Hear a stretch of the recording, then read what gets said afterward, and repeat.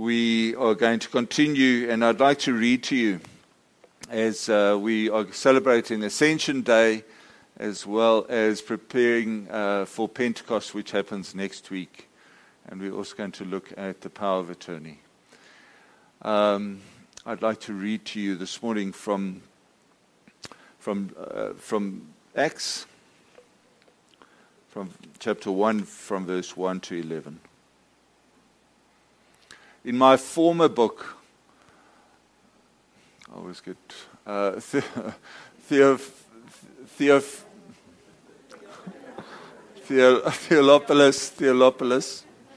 In my former book, Theophilus, I wrote about all that Jesus began to do and to teach until the day he was taken up to heaven, after giving the instructions through the Holy Spirit to the apostles he had chosen. After his suffering, he presented himself to them and gave many convincing proofs that he was alive. He appeared to them over a period of 40 days and spoke about the kingdom of God. On one occasion, while he was eating with them, he gave them this command: "Do not leave Jerusalem, but wait for the gift my Father promised, which you have heard me speak about. For John baptized with water, but in a few days you will be baptized with the Holy Spirit." Then he gathered round him and asked him, "Lord, are you at this time going to restore the kingdom to Israel?" He said to them, "It is not for you to know the times or the dates the Father has set by his own authority, but you will receive power when the Holy Spirit comes on you. And you will be my witnesses in Jerusalem and in all Judea and Samaria and to the ends of the earth." After he had said this, he was taken up before their very eyes, and a cloud hid him from their sight. They were looking intently up into the sky as he was going, when suddenly two men dressed in white stood beside them. "Men of Galilee," they said, "why do you stand here looking into the sky? The same Jesus who has been taken from you into heaven will come back in the same way you have seen him go into heaven."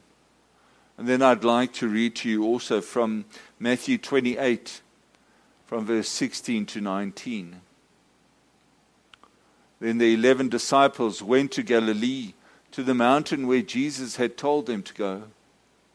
And they saw him. They worshipped him, but some doubted.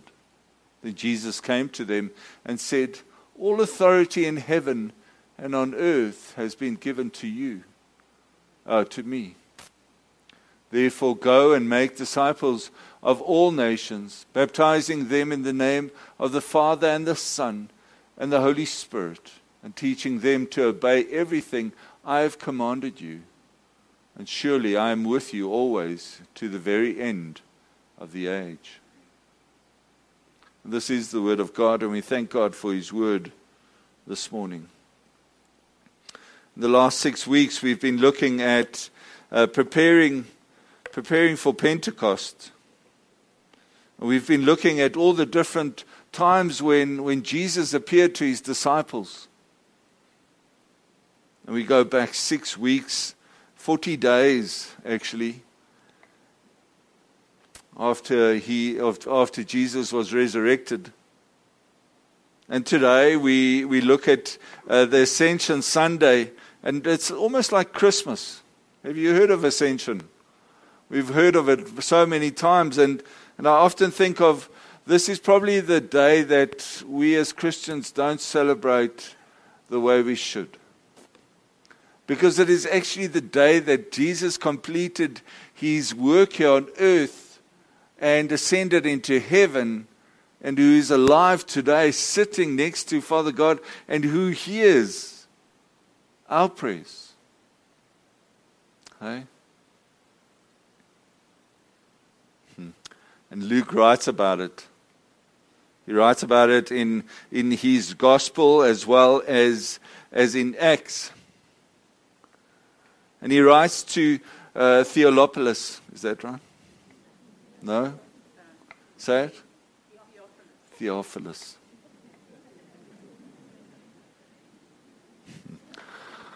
Theophilus, I can't say it. He writes to Mr. T, and when he writes to Mr. T, the word Theophilus actually means friend. The name actually means friend, but it also means lover of God. Lover of God. And we don't know if there was a specific person that he wrote to, but what we know is that Luke wrote to maybe one of his friends, or maybe one of the people that he knew, or maybe he just wrote in general to people that loved God. And today I pray that he wrote this to you and to me too, because I love God, and I know you love God. And so when we hear these words, we know that he's talking to us, because we are friends, and we are lover of God.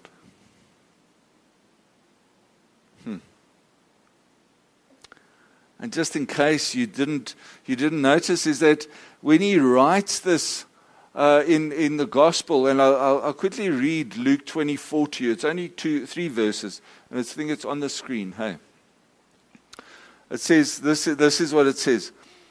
When he had led them out to the vicinity of Bethany, he lifted up his hands and blessed them. While he was blessing them, he left them and was taken up into heaven. Then they worshipped him and returned to Jerusalem with great joy, and they stayed continually at the temple praising God. Just like us today as we come praising God. But Luke did it twice. The last chapter of Luke, he goes and in one chapter he explains all the times that Jesus met with his disciples. He goes into detail as to he met Mary and the ladies at the tomb. He then talks about the 2 gentlemen he met on Emmaus. Then he talks about Jesus meeting the disciples in the upper room. Then he speaks about another time where he also meets all the disciples and he breaks some fish and he eats it so that people will know that he is alive and that he's not a ghost. And then he explains to us in Acts again, and he tells his friend about what has happened.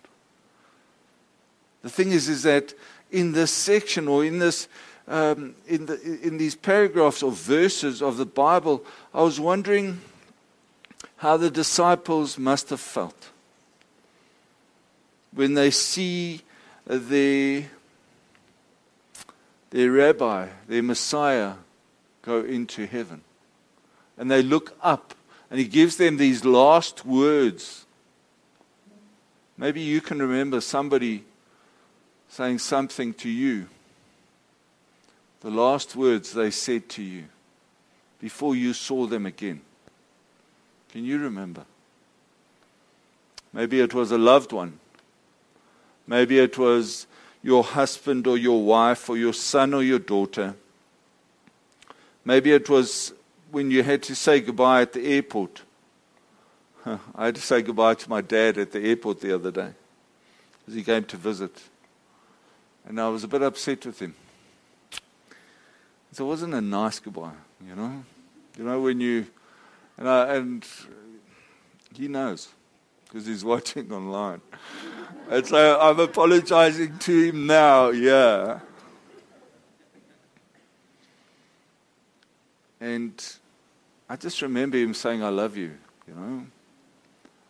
And Jesus saying the same thing in not as many words, but he's him just saying that he'll always be there. And I think of Luke and what he writes, and he says he talks about 40. I don't know if you noticed in that first scripture in Acts, it says the following. It says this. It says, on one occasion, he appeared to them over a period of 40 days and spoke about the kingdom of God. 40 days. Is there anything else you can remember? Not just when you were 40, but what happened in the Bible when 40 years, the Israelites walked in the wilderness. 40 days and 40 nights, Noah and his family were on the ark. 40 days that Jesus was in the wilderness preparing. And all these times was a preparation for something that was going to happen. The preparation of the disciples is vital because they were preparing for Pentecost that was to come. We know that Jesus was in the wilderness for 40 days where Satan continuously tempted him with things. And when it was finished, the angels took him and they looked after Jesus and he could start his ministry. We know that the Israelites for 40 years walked that wilderness where God prepared them every single day for them to go into the promised land. Where God prepares Noah for 40, him and his family, for 40 days and 40 nights for something that was going to happen. And so today we find Jesus saying goodbye to his disciples after 40 days spending time with them on and off, preparing for the Holy Spirit that would come a week later. Jesus saying to them, just wait. Wait in Jerusalem. Wait.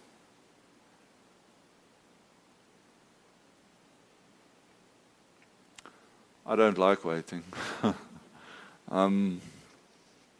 want to get things done. Sometimes I procrastinate. But most of the time I like to get things done as quick as possible. And it's not always easy to wait. It's not always easy because when we wait, sometimes we learn a lot. We are able to be patient. We are able to do things that we're supposed to do. Especially for the gentlemen out there. We don't like waiting. You know?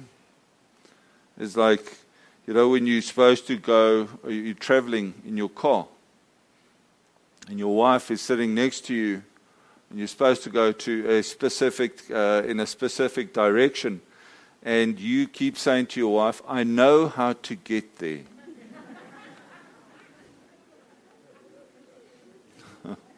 I know the way to get there. And then you drive around in circles. And then she keeps saying, do you know how to get there? And Jesus is saying to her, I know. You just need to be patient. Just stay in the upper room for another 10 days. And I will show you the way. Somebody is going to come and show you the way. And that's the Holy Spirit. But on this specific day that Jesus leaves, he also gives these disciples this amazing command, and we call it the Great Command. What they're supposed to do. And we can't read Acts 1 without reading Matthew 28. See, Jesus didn't just ascend into heaven. He left a specific command for his disciples. He didn't say, would you please be my witnesses? He didn't say, I'd like it very much if you could spare some time to be my witnesses. This is what he said to them. He said, you will be my witnesses. You will be my witnesses today.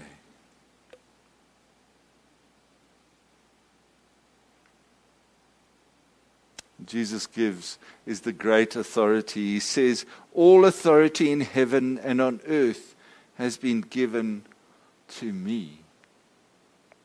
Meaning that everything that you do, not just the disciples, but everything that happens in the world, from creation to destruction, is through me. Have you ever thought about that? Is that from the beginning of the world, from inception, from everything starting, Jesus was there. And then he says to them, this is your command. This is the great command. He says, therefore go and make disciples of all nations, baptizing them in the name of the Father and the Son and the Holy Spirit, and teaching them to obey everything I have commanded you. Sure. All right. We don't just wait. Sometimes we do things impulsively, and sometimes we fail when we do that. And then he makes this promise, and he says, surely I am with you always to the very end of the age. Meaning that he's always with you and with me, till the very end. And no matter what we do, no matter what we say, that he's always present in our life.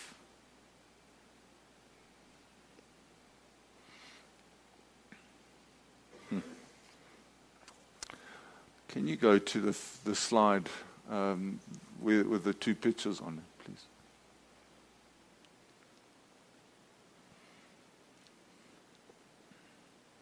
Have any of you ever had to get a power of attorney for something? Right? Maybe it be a will, or maybe it be something, you have to pay you need to pay somebody's debt, and you need to get a power of attorney to get permission to do something for that person. I've had to do that, okay? And it's a lot of work. It's a lot of graft, because the banks never give you, they always want your ID, they want your proof of residence, they want everything, they want to know everything in detail. So, in order to get power of attorney from God, he says, you need to be my witness. From Jesus, he's saying, I will let you do anything that you want, but you need to believe in me.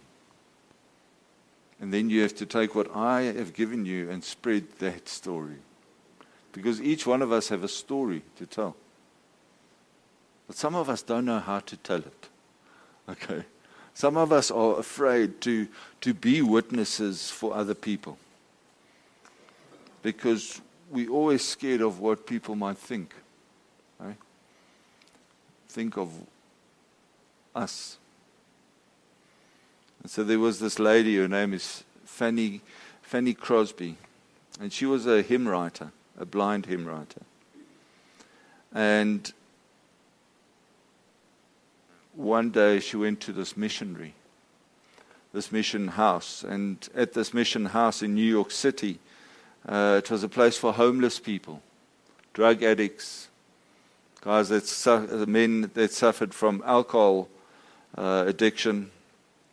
And she said, is there a young man here who doesn't have a mother? And a young man stood up, very timid young man. And he explained that his mother had died when he was very young. And Fanny Crosby asked the young man to come forward. And as he walked forward, she embraced him. And she gave him this massive hug. Okay. And then she gave him a kiss on the cheek.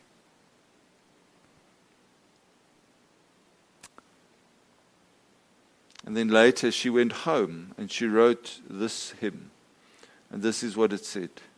Rescue the perishing, care for the dying, snatch them into pity from sin and grave, weep over the erring one, lift up the fallen, tell them of Jesus the mighty to save. And she wrote about that specific young man that was desperate. And years later, D.L. Moody, at one of his, and he's a great evangelist and preacher, he stood and told the story of how the song came about.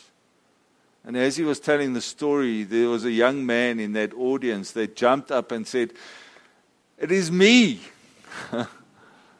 She wrote about me. And he said, she had changed my life that day. She changed my life because she gave me the biggest hug that I'd ever received and the sweetest kiss I could ever receive. And so maybe you don't know how to witness today. I don't know. Maybe some of you are poets. Maybe some of you are songwriters. Maybe some of you just like to come to church and talk to people here at church.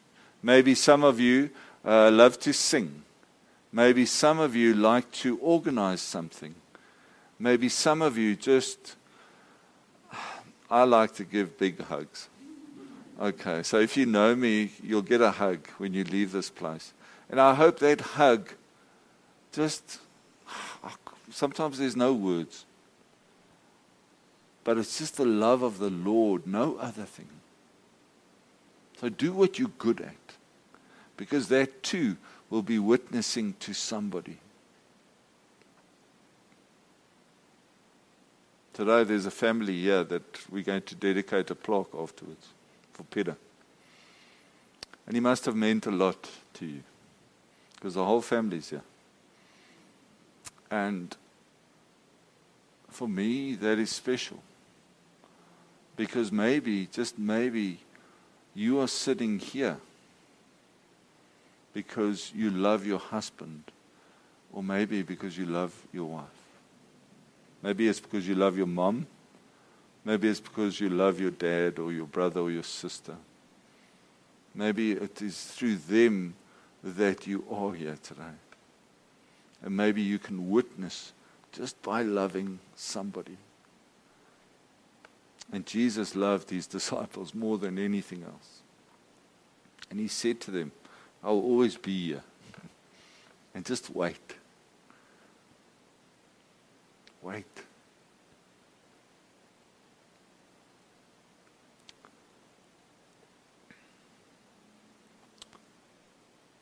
I love you, my dad.